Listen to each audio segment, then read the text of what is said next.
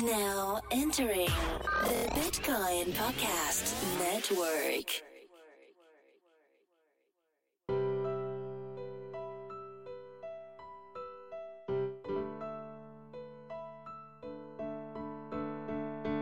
This episode is brought to you by Shapeshift.io, the easiest, fastest, and most secure way to swap your digital assets.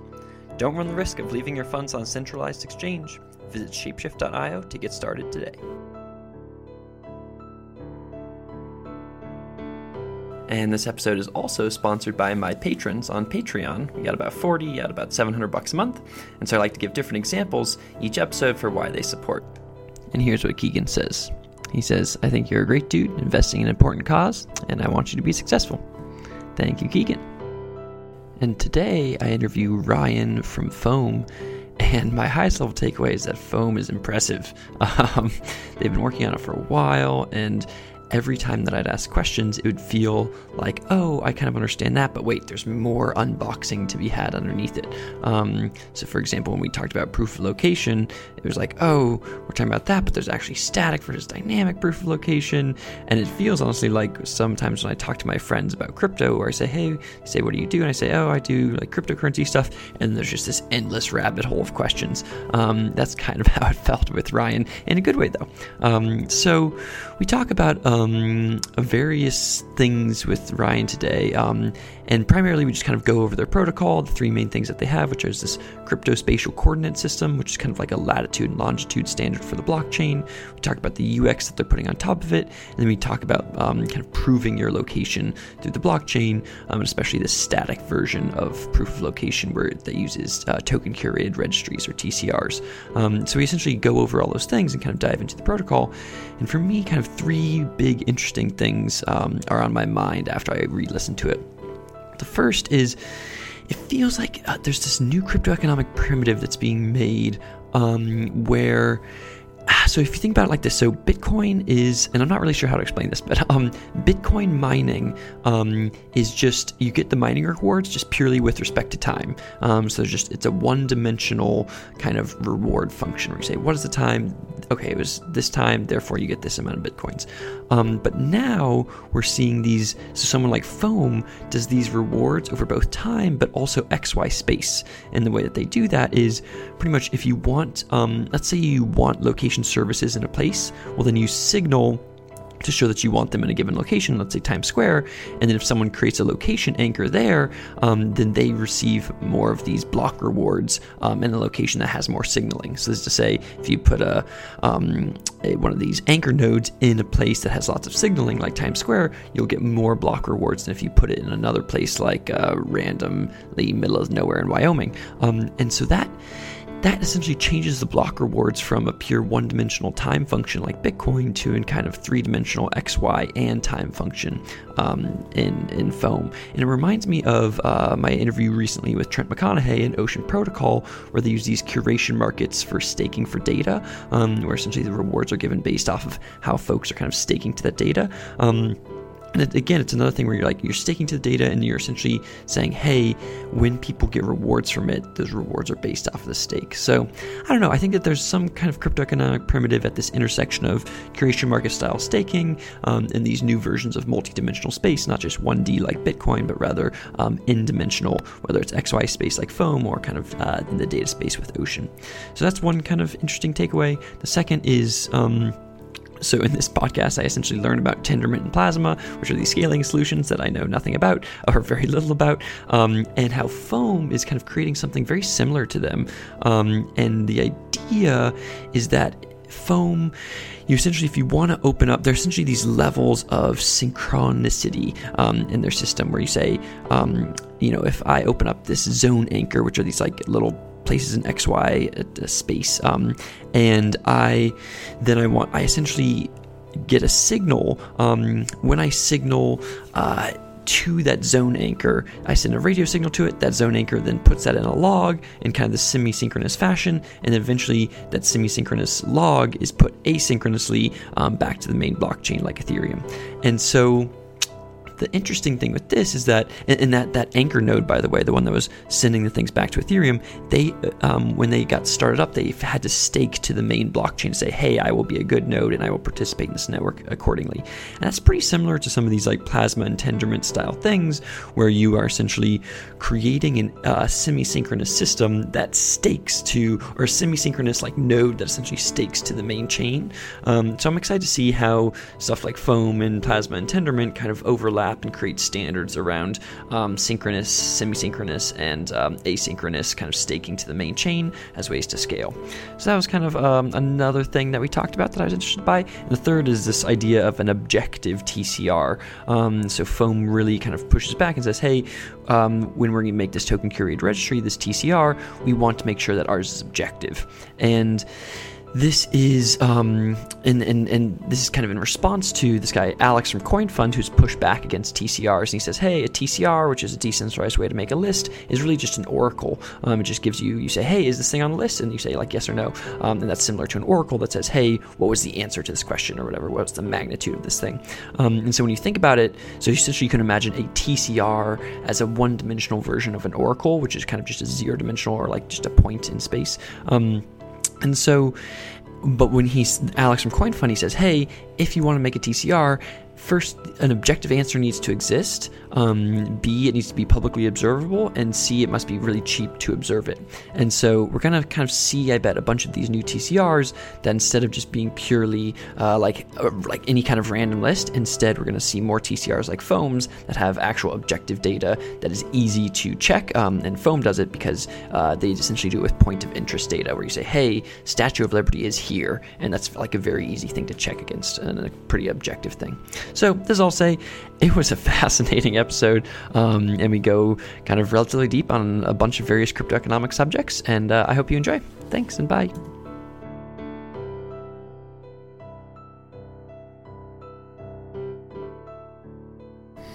Hello everyone, my name is Reese Lindmark, and you're listening to another episode of Creating a Humanist Blockchain Future. And in this podcast, we take a systems thinking approach to doing good in the world, and we have a couple different series that focus on different system scopes. And today we're focusing on Series C, software systems, where we ask the question, what structures are we making in code? And for today's episode, I'm very happy to introduce Ryan John King to the show. Ryan is a co-founder and CEO of Foam, a protocol for proof of location. Ryan, thanks for being on the show and welcome. Yeah, Reese, thanks for having me. Really excited to talk more about Foam and the protocols and standards we're building. Yeah, I'm excited. And as a note, we're doing this live, so we can see each other face to face in the flesh. And so let's start at the high level and say, what is Foam? Yeah, so Foam is a project primarily right now on the Ethereum ecosystem, where we're trying to bring location standards and spatial protocols to blockchain technology. So currently there is no way to think or reason about location in a way that's standardized. Further, there is no real robust user experience tools, as we know, across the field in applications, but specifically when it comes to adding in map or geospatial data to adapt, there's no real way to help visualize that. And third, then, there's no way, if blockchain is going to be bleeding into the real world, to verify events in the real world autonomously or trustlessly. So Foam has three different elements to its project. The cryptospatial coordinate for encoding location standards in the smart contract. Spatial index visualizer, that's a full stack general purpose web app, kind of like a Bloomberg terminal mixed with a Google Maps, so it's a visual blockchain explorer. And the third component is proof of location, a protocol from saying, hey, are these smart contracts with location showing up on the map actually there? Okay.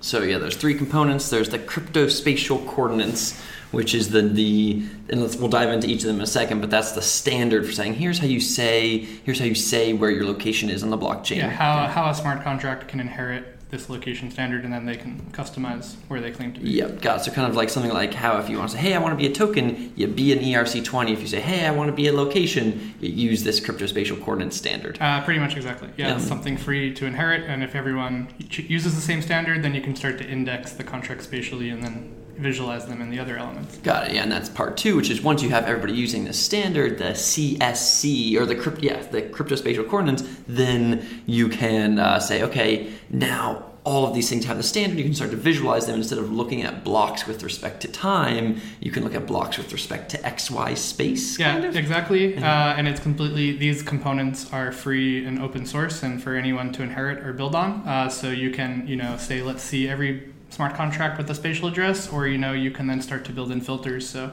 if you're only building a supply chain application, or you're only building a Pokemon Go or an NFT game, those can still inherit these properties, and you can still use the visualizer, but you can also siphon off all the other noise and just use these tools for your application. Yeah, got it. Okay. And then the third piece is, once everybody's using these standards, and people are starting to use them and explore with them in these various ways, then you can actually start to prove your location at a given point in space-time, kind of, and say, hey, or especially space. I guess time is already done by the blockchain, and then once you've proven your location, that can be useful for various apps going forward, for various apps. Yeah, so we see proof of location as really like a whole horizontal infrastructure that will be, a critical piece of infrastructure that many different applications or verticals can hook into. And it gets a little bit more granular in that we have two portions of proof of location. The first one is called static proof of location. So how do we come to consensus on things that don't move? Okay. And this is what I mean by that is like a geographic point of interest. Let's say City Hall or this piece of real estate. And if any of those were being represented on the blockchain, they can claim a location, and we can come to social consensus on, are these things actually there? And that's where we're using token created registries for really kind of to come to a social consensus, kind of weaker proof of location on, okay, someone made a smart contract with a location. Can we all try to come to consensus on this static point? Dynamic proof of location is now through space and time. We have an entity moving around the city in different places, and it wants to claim its location at different points throughout the day. And that's where really Foam is without a time synchronization protocol. And this is really the almost fourth component, because we're launching with the first three elements, and this future dynamic proof of location is really kind of the most ambitious part of the project and the way to really come to consensus on moving points in a fraud-proof way. Okay, cool. Yes, there's the static and dynamic, and the static will be used with the TCR, and that's like for all periods of time. City Hall is here, and eventually it might change every 50 or 200 or 500 years or whatever, but generally it's staying there. Versus dynamic, which is like your Uber car driving around or whatever. Yeah, exactly. Okay, cool. So we'll come back to that in a sec, but let's go back to the very top one there with the cryptospatial coordinates. And I know I was reading some of the stuff on the website around, there's these really cool things on the internet where you're like, hey, so latitude and longitude are ways to know where you are in time, where you are in space. And there's also these cool, the 3-word thing that says what 3 words? What is it called? What 3 words? What 3 words? And you say apple, banana, microphone, and then that's this little small square on Earth. Tell me about this new standard that you're building and why it's needed as compared to these other latitude, longitude. So latitude, longitude is great, and we're not getting rid of it. Yeah. The idea is that, and it's the most known, but if you want to go down to something like a 3 by 3 meter grid, the actual number of that latitude and longitude string will be extremely long. And so it's not human readable, it's not memorable. And even when it comes to implementing it into the EVM has no float point, and there's no way to standardize, have everyone's contract is actually at a different length of latitude, longitude, etc. And so, just in general, people think location is a solved problem because we have postal addresses and GPS works so great telling us how to get places, but billions of people don't have postal addresses. So location is a problem for them. And there's billions of more parcels of land in the middle of a desert or somewhere that also have no precise location. So this is an unsolved problem. And one way to solve it is something called a geohash. It's an open source standard someone proposed in 2009, and it's not the same cryptographic hash function, but it's like a space-filling geometric curve, and that's a way to really crunch down a latitude and longitude. And that's great. And it's something the cryptospatial coordinate uses. The problem is that geohash is an open standard and free, and as we know, prior to blockchain and new funding mechanisms, open free standards really didn't go anywhere. So this has just been in the public domain for almost 10 years. Well, What 3 Words tries to solve the problem as well, where they assign 3 funky words to any 3 by 3, although it's a proprietary centralized solution. So they're licensing this to Mercedes-Benz, train corporations, and they want to solve this world problem. But if they do, they also have world dominance as a central licensed service. So when it comes to encoding location on the blockchain, Latitude and longitude has technical issues, plus it's not very well to represent. And on what 3 words is a centralized licensing service. Yep. So what we did is taking this open source solution, the GeoHash, Yep. and simply connect that to a smart contract. So we allow any Ethereum address to make an immutable claim to any GeoHash they want. Okay. And out of that, a deterministic CSC identifier comes out of that. Okay. So the CSC ultimately is derived from a blockchain address making a claim to a geohash, and that geohash ultimately comes from a latitude and longitude. Okay. But it's a problem of location encoding. So it's like, actually, how do we encode this information in a standard way? So the CSC is then a unique 8-digit identifier tag that's then an immutable way, and it's verifiable on and off chain because as part of the proof of location game, I could go to that location and see if the smart contract's there, or I can also look at the blockchain and see what the location encoded in it as well. Got it. Okay, so when you have something, I guess at a high level, how the geohash thing, does it, how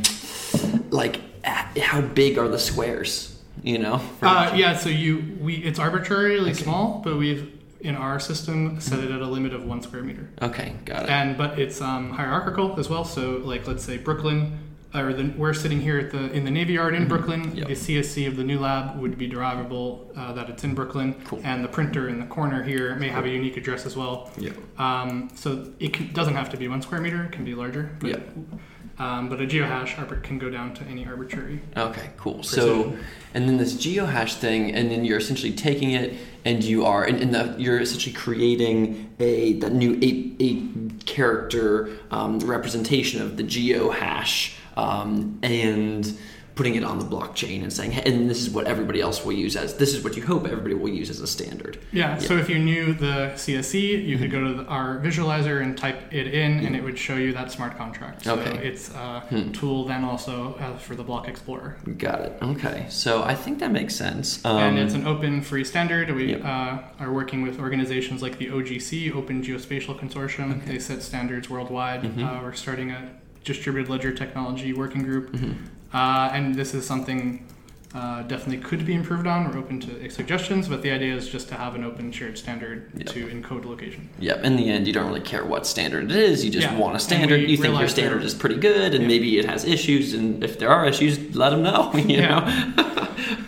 Okay. Because just not to, we can move on, but we'd look at projects like supply chain and a drone project in the blockchain Ethereum space, and one has latitude, longitude, the other has a street address, and now you have interoperable contracts that can't speak to each other about the space. So that's when we really noticed there was room to introduce a standard. And it's about bringing location to blockchain, not blockchain to location. Oh. Well, ultimately, one would surpass the other, but okay. I mean, right now, just in blockchain, there is no location standards. Yeah. So first we'll bring them there, but eventually blockchain, as it eats the world, becomes the standards. Yes. Okay, cool. So, that makes sense. That's what you mean by we're bringing location to blockchain, and then now the blockchain will have the location standard, and then eventually blockchain will be pushed onto location, i.e. all of the locations will be blockchainified to some extent. Yeah, or the verticals that take up locations like Uber or a supply chain or an IoT device. Yeah. Okay. Cool. So that's the crypto spatial coordinate standard, and then from that there's this this block explorer, but really it's a geospatial explorer or whatever. So tell me more about that. How does it use the crypto spatial standard? Yeah. So the spatial index visualizer, it's a full stack web app for Ethereum. It's a React app, and really all the way on the front end, it's based on it's a WebGL, Mapbox.gl, as well as this tool called DeckGL, which is made by Uber's visualization team, which is a really awesome big data visualizer. And we've also, because it's a functional programming app, we've built a PureScript Web3 library. PureScript is this functional front-end programming language that compiles to JavaScript. So we have a PureScript Web3 library, a PureScript Mapbox library, and a PureScript DeckGL library. We built all that. And so from this map in browser, you can deploy smart contracts spatially through MetaMask or Uport, so that in the simple example, I want to deploy a CryptoKitty and give it a home. I can click on the map. It'll tell me its latitude, longitude. It'll deploy it, assign it its CSC. It'll do whatever CryptoKitty call we had, but our backend API, we have a RESTful API written in Haskell and Kubernetes clusters and whatever. So this is listening to the blockchain, indexing events, and once your event was confirmed, this API would feed back the front end, and your CryptoKitty would appear on the map. And now you can apply this to any application. And the idea is that in browser, as a user, you would see events happening in the browser in almost real time from other blockchain users. So the front end can just like basically be fed from the API, everything happening. And it goes in this kind of loop where I can deploy it to the map, and once it's confirmed in the back end, it just shows up on the map. And that's completely, no token or economics involved. It's a general purpose. So we have a developer portal and API, so people could use this in their own applications. And I meant to say that the indexer and the API is listening for contracts with CSEs. Got it. And you could customize it to say only look for CSEs with this additional tag for a specific app, but this API and indexer is just listening to the blockchain for any contract that inherits a CSE, and then feeds it to the front end and renders it where it should be. Got it. Cool. So I have a little CryptoKitty, and I say, hey, I want this CryptoKitty to live in my home. My home is a random latitude and longitude, which turns into a geohash, which turns into a CSC. And then I say, hey, I'm going to put it on the blockchain, connect it to the CSC. And then when I do that, then I put it there, and then this web app that you're talking about, the Spatial Index Explorer, is listening on all the different transactions. Like, ooh, do any of these inherit CSC? It says, this one inherited CSC. Great. I'm going to show this on the Explorer, and now my CryptoKitty lives in my home, and it updates on anybody who's looking. Anyone who's looking at the viewer will then see a new point has been added, and they can then click and explore what it is. And it's also automated from the user side, so you just click where you want it to be on the map, and it assigns it all those geotagged features. Okay, cool. Okay, so I got that. So now we have the ability to place things in space, and then they show up in this with a UX on top of it, essentially. So then the final piece here is, I guess, getting to the nitty-gritty for why when I think about foam, I thought the word that comes to the top of my mind always is proof of location. I was like, okay, tell me why, I guess, what is the need for proof of location, and how does it relate to these first two concepts that we've talked about? So it's definitely one of the later things that we developed, and it was born out of all the ideas we had about spatial blockchains and things in the real world. And it really just came down to most of the exciting ideas and applications we had, that if there was no way to prevent fraud and really come to consensus in a shared and distributed way on if entities are where they say they were, none of these ideas are going to work. And you can see as the main example of Pokemon Go, which was relying on GPS, that there was no money at stake, but people went out of their way to lie about their location and unlock Pokemon. So you can imagine... How did they do that, by the way? So spoof, and so this just highlights why the problem is so serious, in that GPS is extremely accurate for finding out where you are. It's extremely trivial to lie about where you are to someone else. So there's a plethora of spoofer apps in the App Store for even a developer. They need to test different locations for different things. So for me to drop a pin that I'm in China is very trivial for me. And so for me to run this script on my phone that has me walking around the city all day collecting Pokemon while I stay at my desk, well, many of my friends did that. Further, the Pokemon are generated based off OpenStreetMap data. And so the users hacked the map and would add like volcanoes or rivers or lakes to New York City to generate Pokemon or Blastoise. And all the applications like Mapbox or Craigslist that use OpenStreetMaps, they actually got those things rendered. That's funny. It's and so this has no tokens, no value, and the Pokemon players were like hacking the map as well as lying about their location on GPS. So if you can imagine a scenario where there's an autonomous smart contract with a location parameter, and whether it's a video game or a high-stakes, supply chain handoff, if it will execute autonomously based on a location input, and if you can't verify the origin of that location input, then it might as well not be valid. Yeah, cool. That makes sense. So, and that's what I thought. I was like, how can you really hack something like GPS? But as you say, GPS, it's a really good for one way, where you say, I want to know where I am. It says, here you are. But that's pretty different than just telling some other thing that wants your location, hey, this is where I am, and you just give it some random numbers. GPS is completely passive, so it's not interactive, so you can't generate any sort of certificate or proof that that's a real GPS message. So when you share it with someone else, they don't know if you made that message up or you actually got it from a satellite at that time. Interesting. Yeah, I feel like there's kind of two parts to this proof of location. They're both the same, but it's like one of them is like where I am as an agent operating within the system, and then there's also like where the things are, like the volcanoes. Yeah. And then so it's like you need to prove both, because you could either, like if you're trying to hack Pokemon Go, you could either hack it by saying the thing that I want to be near me is near me, or you can say I am near the thing that I want to be. Yeah, they are one and the same of inverse announcers. Yeah. I think the way to refer to it is like secure localization and secure location verification. So localization is like, I'm a device, can I reliably figure out where I am vis-a-vis the network? And usually that's what they rely on GPS for. We want to have a system where they can rely on exclusively the rest of the network and not external things like GPS. So that's localization is like. And a user, once the dynamic proof of location and this radio aspect we haven't gotten into yet, they can localize themselves. There's no blockchain, there's no payment. You just pick up the signals and figure out where you are. So that's localization, and we want to make that a secure process. Location verification is then, okay, I know where I am. Can I prove it to other people in a way that they can trust it? Yeah. Interesting. So let's talk about, the actual, how this actually gets done. And I know it's with these zone anchors and these things. So kind of dive into, I am trying to prove that I am here in the Navy Yard in Brooklyn. How would I prove that through foam? Yeah, so first, the foam protocol would need to exist here. Yeah. And that's a different topic we can talk to about after, is how to incentivize people to actually set up coverage. But there needs to be coverage. And cool. Location coverage would happen over radio waves, so specifically low power, wide area, like IoT radios.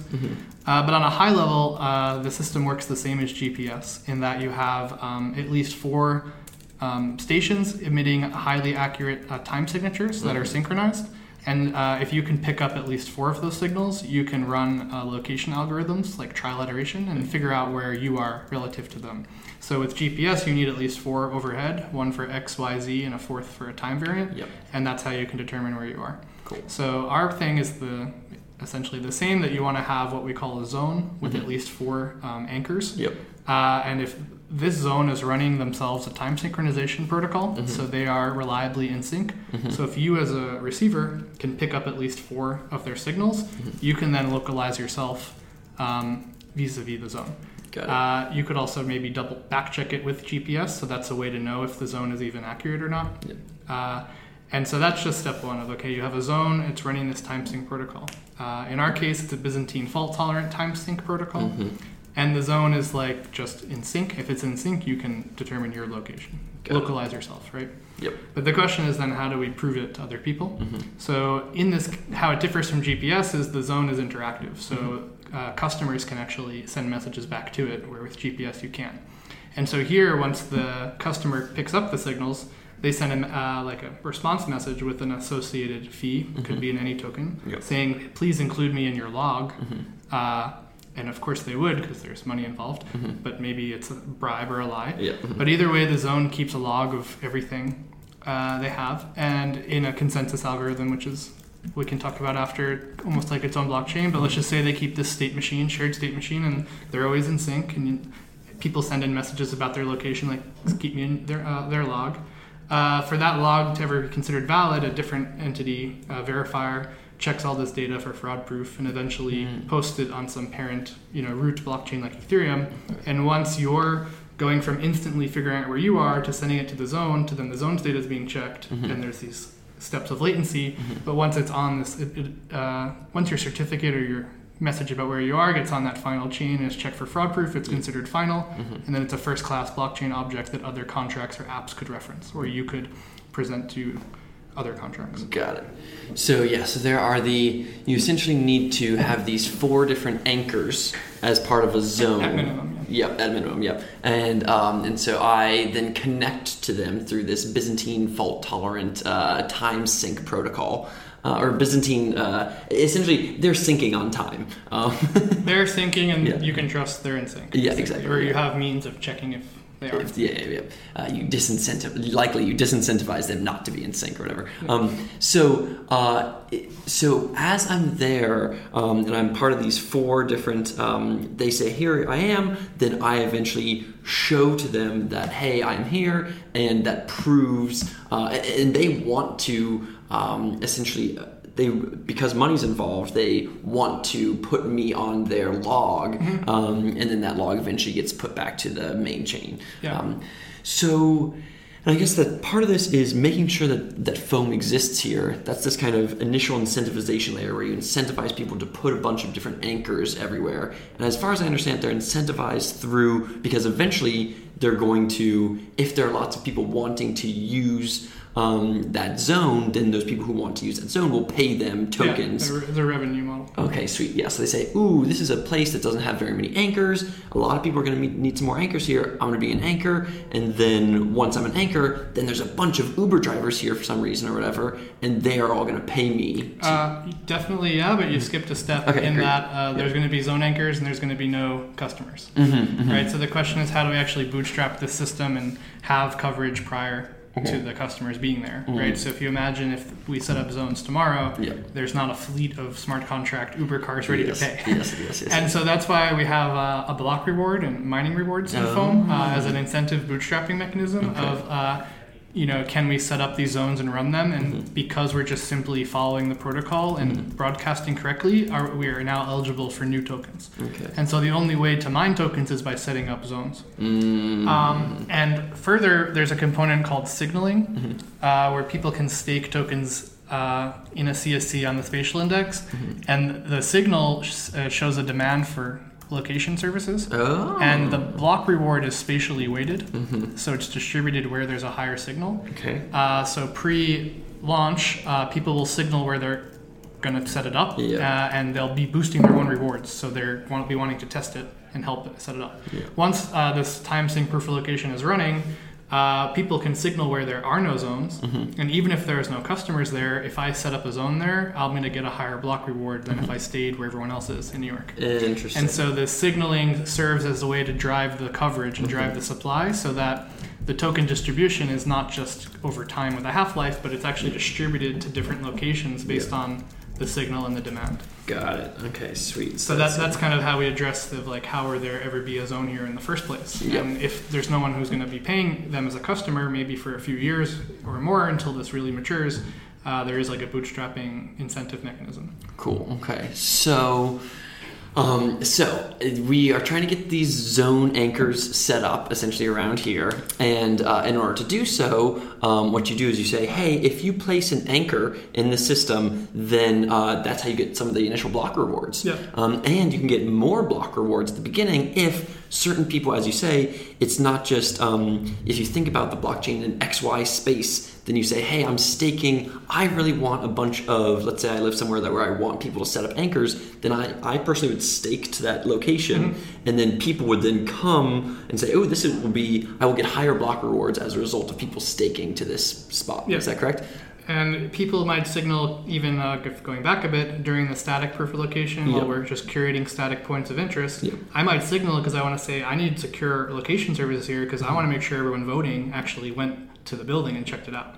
So people who are curating points of interest may also want to signal because for them it's a security upgrade, because now you can reduce Sybil attacks and actually guarantee the curators, or even where they, or in our case we call them cartographers, are actually in the area that they claim to be curating. Got it. Okay, interesting. So it's just like a general way to coordinate people to build out the system themselves. Like Foam proof of location will have to be community driven, decentralized, and people contributing work in their own manner. So we need an incentive mechanism to help people build it out. If we just built it ourselves, we'd be recreating a centralized system. Oh god, and I think that it's interesting the incentives that you're placing. It's not just purely there are incentives. The people are incentivized to place these anchors from a block reward, essentially what I think of as a staked curation market block reward perspective, and from a later on, once the customers are there, then they get rewards from being used to get revenue. Exactly. Okay. So someone may be able to say, Times Square, it's in our case, mining difficulty is number of peers nearby, and let's say, Times Square, I'm not really getting a high block reward, but the revenue is great. Who cares? But another guy might say, across the river in New Jersey, there's no customers there, but people are signaling, and if I just simply relocated, it would actually be more profitable for me. And that's the kind of ultimate algorithm or function that we want, where there's always a means for people to want to actually expand the system. So even if I was some sort of Sybil actor or could buy up 10% of the foam supply, the most profitable thing I could do is not run all my zones in New York, but put them in different places. And then I'm just helping spread the networks. Got it. And when you say for someone to be in that location, so let's say I was in Times Square, because I was one of the first people in Times Square, and I got there was a lot of staking stuff there. I got some of the initial those block rewards, and then some customers went there, and I got a lot of the money that was being pushed through, but then a bunch of other people came, and so the difficulty was too high. So I'm like, I'm going to New Jersey. How would do I need to actually move to New Jersey? Or like, if you wanted to run a zone anchor there. Okay, and tell me why that's true. Yeah. Why? How would I need to? Why does your system require me to be in the location where I set up a zone anchor? Well, you don't as a human, but your zone anchor can't move. Okay. So you can also say, hey, I have made some revenue. I'm going to keep this guy running in New York, and personally, I'll go set one up, another additional one somewhere else. Yep. And then let's say I go to New Jersey and set up the zone anchor, I'm there. I set up the new zone anchor, and the zone anchor, it's required to be in that. How does the world know that zone anchor is there, I guess? Yeah, good question. Well, one, if I wanted to go set up a new zone, I don't need to set up all 4 anchors myself, but there had to at least be 3 waiting for me. Okay. So there's one component. 2, there's a confusion many people have when we get into talking about this, where they want to know how the system knows about absolute location. And the first answer is it doesn't. Like, the time sync protocol helps nodes determine their own geometry. It's abstract, whether it's on Mars or on the Earth. It just can tell you the distance between the nodes, so it's relative in that case. So if I set up a zone in New Jersey, and I claim that I'm in New Jersey, and I actually set up a zone in Alaska. Let's say I'm running the protocol properly, so it looks like I'm well formed, so I'm getting block rewards. Well, one, I don't get any customers because no one can find me, and they can't communicate with me because they have to be in proximity. And 2, as soon as the rest of the zone anchors try to join my zone and no one can get in touch with me, now I'm going to be slashed, and I'm going to lose my stake. So there's a very little reward from setting up a zone in a fake location, and then further, out of people using these zones or them being durable or over time, we probably see as a second layer consensus TCR on absolute positions or something like that. Got it. So if I think this gets to this idea of the time sync protocol. And so could you guys just explain that a little bit more deeply for me? Definitely. Yeah. And I guess from the point of view is, if I pretend to be in Alaska and I'm not there, how would the others know that I'm not there and then slash my stake? Yeah. It's simultaneously very simple and complicated. So in the sense that, the questions about time synchronization and location are very intertwined. So questions about time and space, as we know. So how location in real-time systems is determined today, as in a standard sense, is over radio waves with synchronized clocks. So that's fundamentally, GPS relies on atomic clocks that with base stations coordinating them all together. Yeah. But there are plenty of other just wireless network systems that rely on clock synchronization. And through time of flight, or the difference of time of flight of different nodes, if they have synchronized clocks, you can then determine distance. And if you have enough nodes, you can point actually to where it is. Maybe with only 3, it's 100 miles to the left or to the right, but with at least 5, you could pinpoint where it is. So that's how time sync helps aiding location. Got it. So we're doing the exact same thing, where we have a time sync protocol, and because all the clocks are in sync from the timestamps of the radio messages, a receiver could determine their own location. We want it to be Byzantine fault tolerant because there's no central place where they're synchronizing, and which most systems have. And by fault tolerant, I mean it can survive and self-stabilize if up to 1/3 of the nodes are faulty or break. And through this fault tolerant time synchronization protocol, any zone of nodes can determine its own geometry of the network without an external input like GPS. So just by simply running this protocol, the nodes in the protocol can determine where each other are relative to each other. And that's all it can do. It can't tell you if it's in London or if it's in New York. But that's what the time sync is providing. Got it. And through then, this is then a synchronous protocol. And all this kind of synchronous data is then stored in a state machine shared by the zone. And this shared state machine is then a different kind of consensus of basically partial synchronicity. And this is where we imagine something like Tendermint consensus comes in, where over radio you have this time sync protocol, but the zone then has to actually store that and log that data and vote on the shared state. And for that they can use like Tendermint, which has instant finality. It never forks, so you don't have a zone's data forking. And then they have this log building up over time. Cool. And that's also Byzantine fault tolerance. So you have this like reliable radio protocol, and through those signals location can be determined. And then you have this log protocol that's also stable and fault tolerant. So now as location customers get the data they need to learn their location, they send it into the zone and they ask, hey, can you put this in your basically Tendermint blockchain? Got it. Okay, so we're gonna, and just to check, do you have, if possible, can we go to 23 more minutes, by the way? Yeah.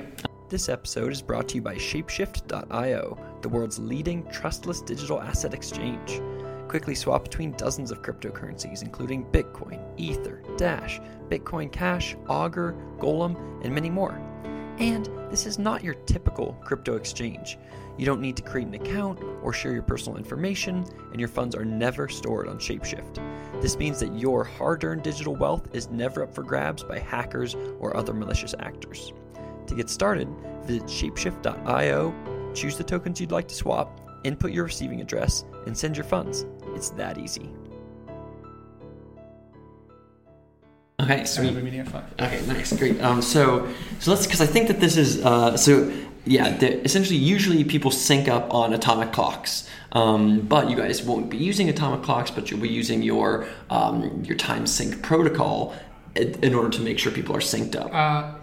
The zones could be using chip-size atomic clocks. The customers, like now, like the GPS are synced in atomic clocks, but you as a receiver just Got it. So the anchors. So if I make an anchor, do I need to be using an atomic clock? Ultimately, because the protocol is radio agnostic, we imagine different zones would have different tiers of precision. Interesting. And different tiers of like money spent on.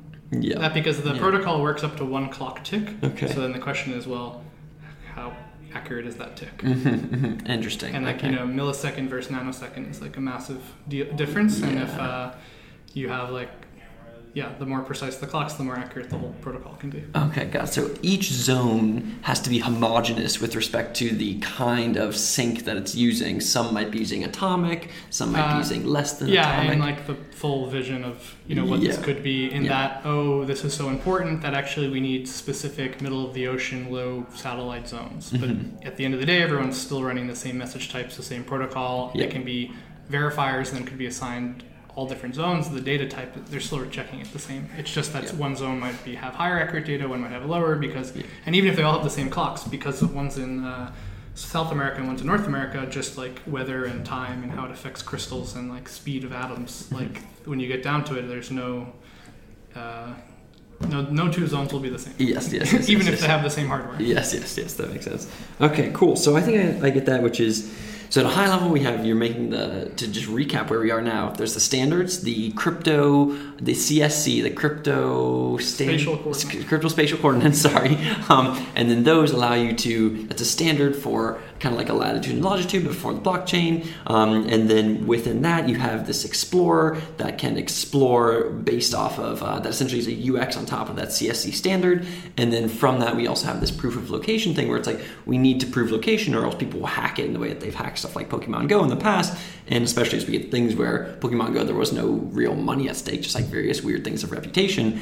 As more value gets placed into that, we'll need to prove our location better, and you guys have a system that uses anchors. Essentially, you're going to bootstrap the system through cool incentivization schemes like staking and what have you to bootstrap a network of all these anchors around the world, and they will have they will know where they are relative to each other because everybody will be synced through this time sync protocol. Moderately, okay, nice. That was I got a moderately good nod from Ryan, so I feel fine with that. Okay, so from that, let's talk. There's two final pieces I want to talk about today. One is the TCR side of things.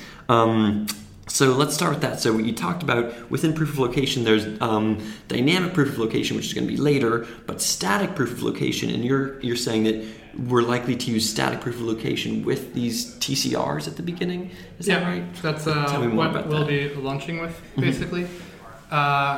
In that it's this idea of can we take CSCs, cryptospatial coordinates, combine them with token curated registries as a primitive, combine the standard with a primitive, I guess, and come out with a new way to think about points of interest. Okay. And points of interest, maybe not everyone would be familiar with what it means, but it just means like literally what are the interesting things on a map. Yeah. But it actually comes down to modern proof of interest data. This is like up to $1 billion marketplaces, and Google has a large monopoly on those POI data.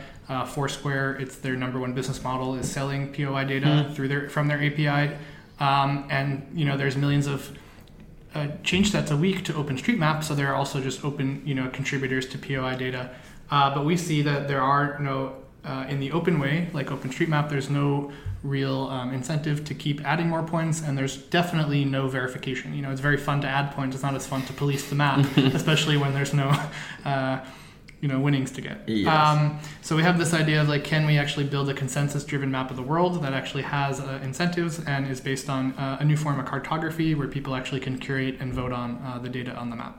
Got it. Okay, so in the way that this would work is with a TCR, aka a token curated registry, you would say for this this CSC for this area, would I claim, are the TCRs with respect to how, is there one TCR for every what, Yeah, so we're interested in the difference between objective and subjective TCRs.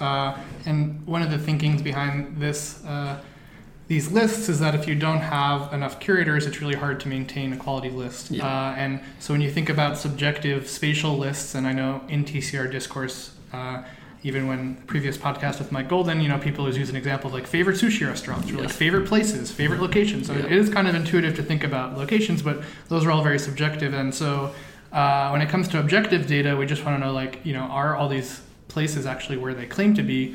And that's all. So we're launching with this one, kind of master TCR based on objective data. Okay. In this case, the list itself is the map. So you're not looking at a list, you're actually looking at a visualization of points, and you can see a green point means it's on the list, a red point means it's currently challenged, a blue point is an application, and that's how and a user can then, favorite points, tag them or interact with them, and it's also based on a ranking system. So Google ranks points based on how popular they are. So at certain zoom levels, you actually see, the most popular businesses or points. So based on how much stake is left in the point can influence that, and people could add points to it or withdraw in the future, and that's this dynamic aspect. But the idea is then to build in tools so people to build their own custom TCRs out of this. And maybe they build more and more objective ones that are just about cities, states, and towns, and then people start to build ones based on favorite parks, favorite restaurants and tools, and potentially those have their own tokens and their own ways to launch them and create them. That's definitely something that we see a lot of potential to explore, but is not the starting point. Yeah. So, and at the beginning, and this is Alex from Coin Fund had a good critical argument or good critical piece recently against TCRs and how there's only one live one today, which is the ad chain TCR, and B, within TCRs there are you can think of them as a variant on an oracle, and when you have oracles work in theory because objectivity is one of the big three things that they have. It's objectiveness, it's publicly observable, and it's very cheap to observe it. And it feels like this point of interest data might check all three of those boxes. Yeah, we definitely think so. And there probably won't be that many challengers to begin with because people will care about curating this high quality list. But as we talked about earlier, as soon as a game like Pokemon comes in that references the map data, people will maybe start to add bogus points, and the curators would want to challenge it.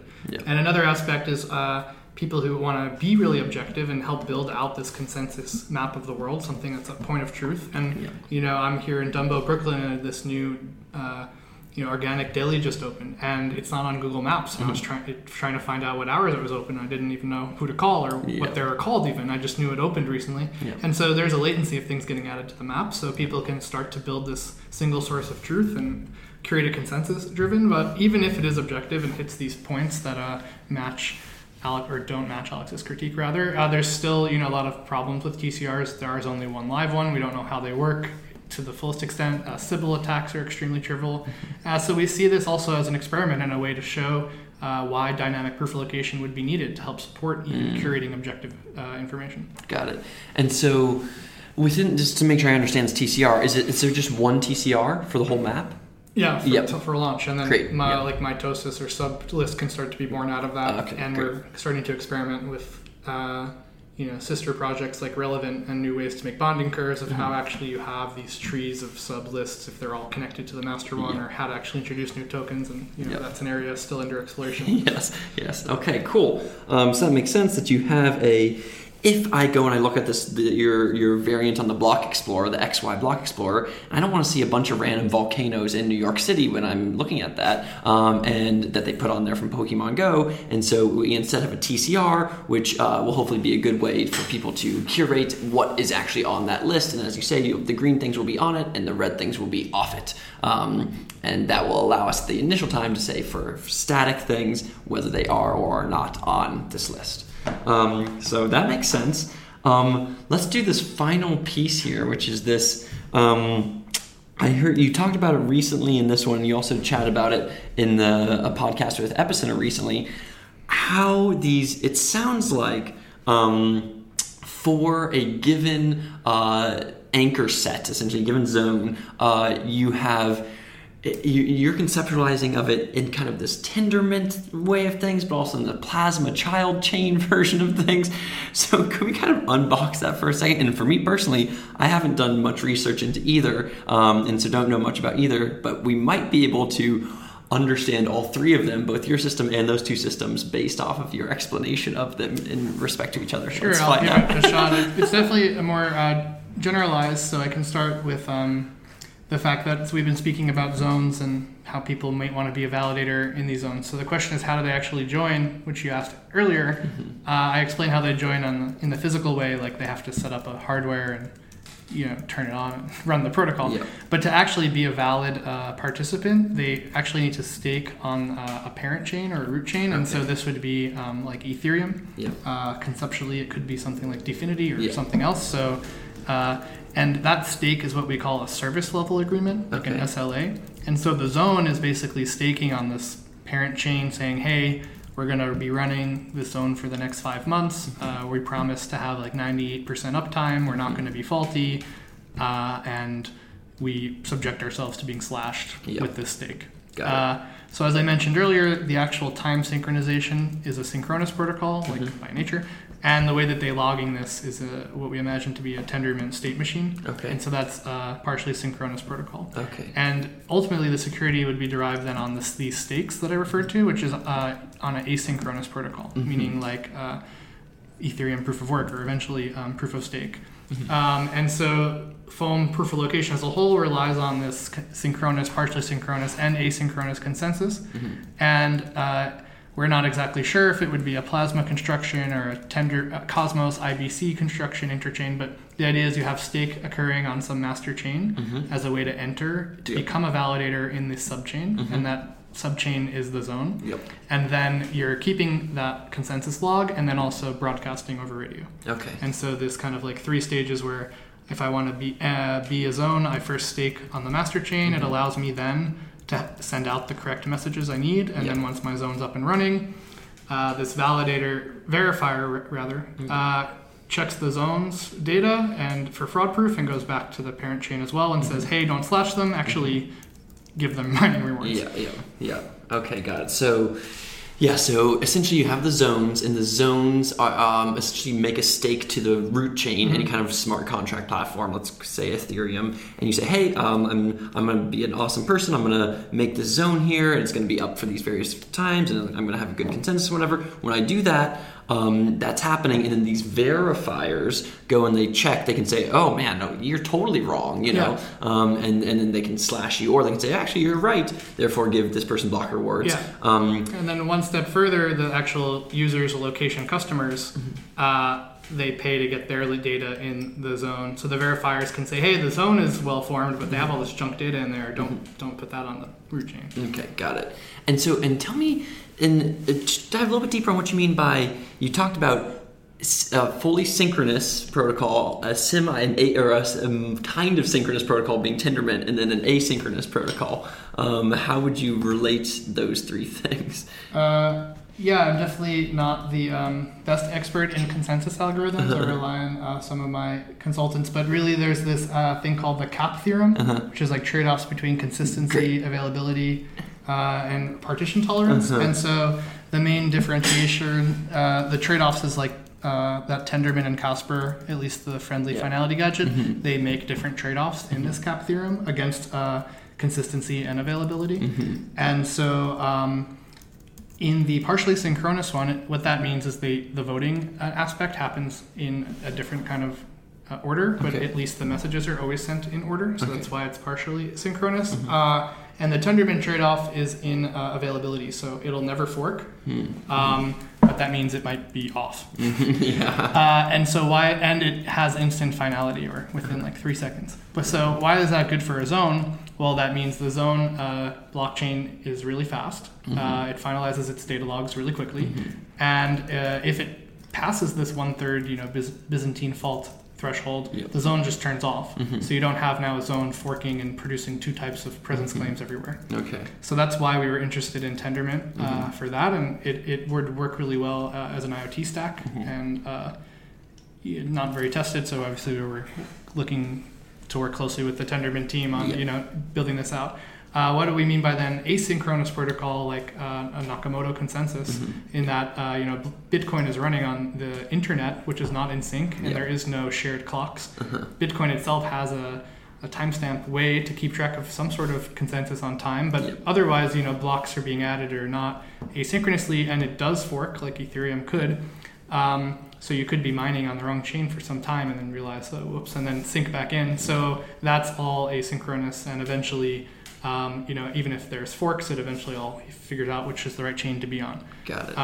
And so that's like the difference, I think. Cool. Yeah. So you have the semi-synchronous protocol, which is just basically keeping the log of the sync one. Yeah. Okay. Yep. Oh, yeah. It's funny. Yeah. So the sync one is going over radio. Yeah. Exactly. Each node, from their point of view, they're getting messages in the same order every time, because the anchors don't move, so it's just they're synchronously logging the data they get. They're synchronously logging the data. It shouldn't change after the first time because they don't move. Yeah, and then the semi-synchronous one logs them all, and you want that to be fast, so you use a Tendermint style, as you talk about this CAP theorem, where you just say, hey, things are going to go fast, and as you said, if there's an attack or something like that, it just goes down instead of forking, but that's in this trade-off space, and so you allow the speed there, which is great, and then finally you eventually go back to the asynchronous protocol and then validate things on the root chain or whatever. The Merkle root of and so that's just like a header of hey, my presence claim I bought last year, it still exists on block 8,000 on the main Ethereum chain. It's immutable. It doesn't matter that the zone's service level agreement's over and they trash the data. My location's been proven and it's on this asynchronous immutable block. Yes, great. Cool. Well, that was I got most of that, so I think that was okay. Well, Ryan, the other note here is just, and we're not going to go into much of these, but there's the other things that they're doing which are cool are they have a functional programming stack, and as some of my listeners know, I'm into functional programming. It gives you a new mental model through which to view the world, and I think it's very powerful, so that's interesting. So if you're interested in functional programming plus blockchain crypto stuff, definitely check it out. And we have a number of libraries as well as a developer portal, developer.foam.space, that has more of the foam-specific tools, but our GitHub has general purpose functional programming Ethereum libraries as well. Yeah, so that's sweet. The other sweet thing that we didn't talk about was they're working with Token Foundry, which is out of Consensus, and with them, they're working on a bunch, and we talked about it a bit, but these ways through which we can do these new kinds of token sales where we don't actually just give all the tokens to whoever, but rather you say, hey, you need to prove that you want to be a part of our network and be, they're doing cool new token sale design design by making participants actually participate in order to get part of it. Is that right? Our sales structure has a proof of use function, and we're not looking to distribute to speculators, but really need to have distribution to people to help build this protocol out, and are not doing so to expect necessarily profit, but to help contribute work. We've partnered with the Brooklyn Project as well, which is an initiative by Consensus, as well as Token Foundry, a new token sale platform on basically consumer compliant tokens that'll be going straight to mainnet, and really have this proof of use functionality where if you want to participate and secure an allocation, you have to basically show that you're going to help build out this decentralized network. Yeah, that's sweet. So those are also cool things. And just as a reminder, we talked about the other stuff from above, mainly the standards, the crypto spatial coordinates, the UX on top of those, and then the proof of location and the variance on within that, TCRs for static, others for dynamic, which we didn't go too much into, and then finally we talked a little bit about, and Brian helped me more understand how their system is similar to a Tendermint style semi-synchronous consensus protocol. So with that, Brian, thank you again so much for being on the show. Yeah, thanks so much, Reese. And if anyone wants to reach out to the Foam Space Twitter, or our website's foam.space, or join our Telegram, we're happy to answer any questions or see you join the community. Definitely, yeah. And with that, thank you everybody for listening. And if you want to, so definitely honestly check them out. Foam.space is the website address. And if you want to support me, you can go to patreon.com/ReeseLindmark. That's patreon.com/RHYSLINDMARK. And you can also go to staketree.com/ReeseLindmark as well. Okay, thank you everybody, and goodbye.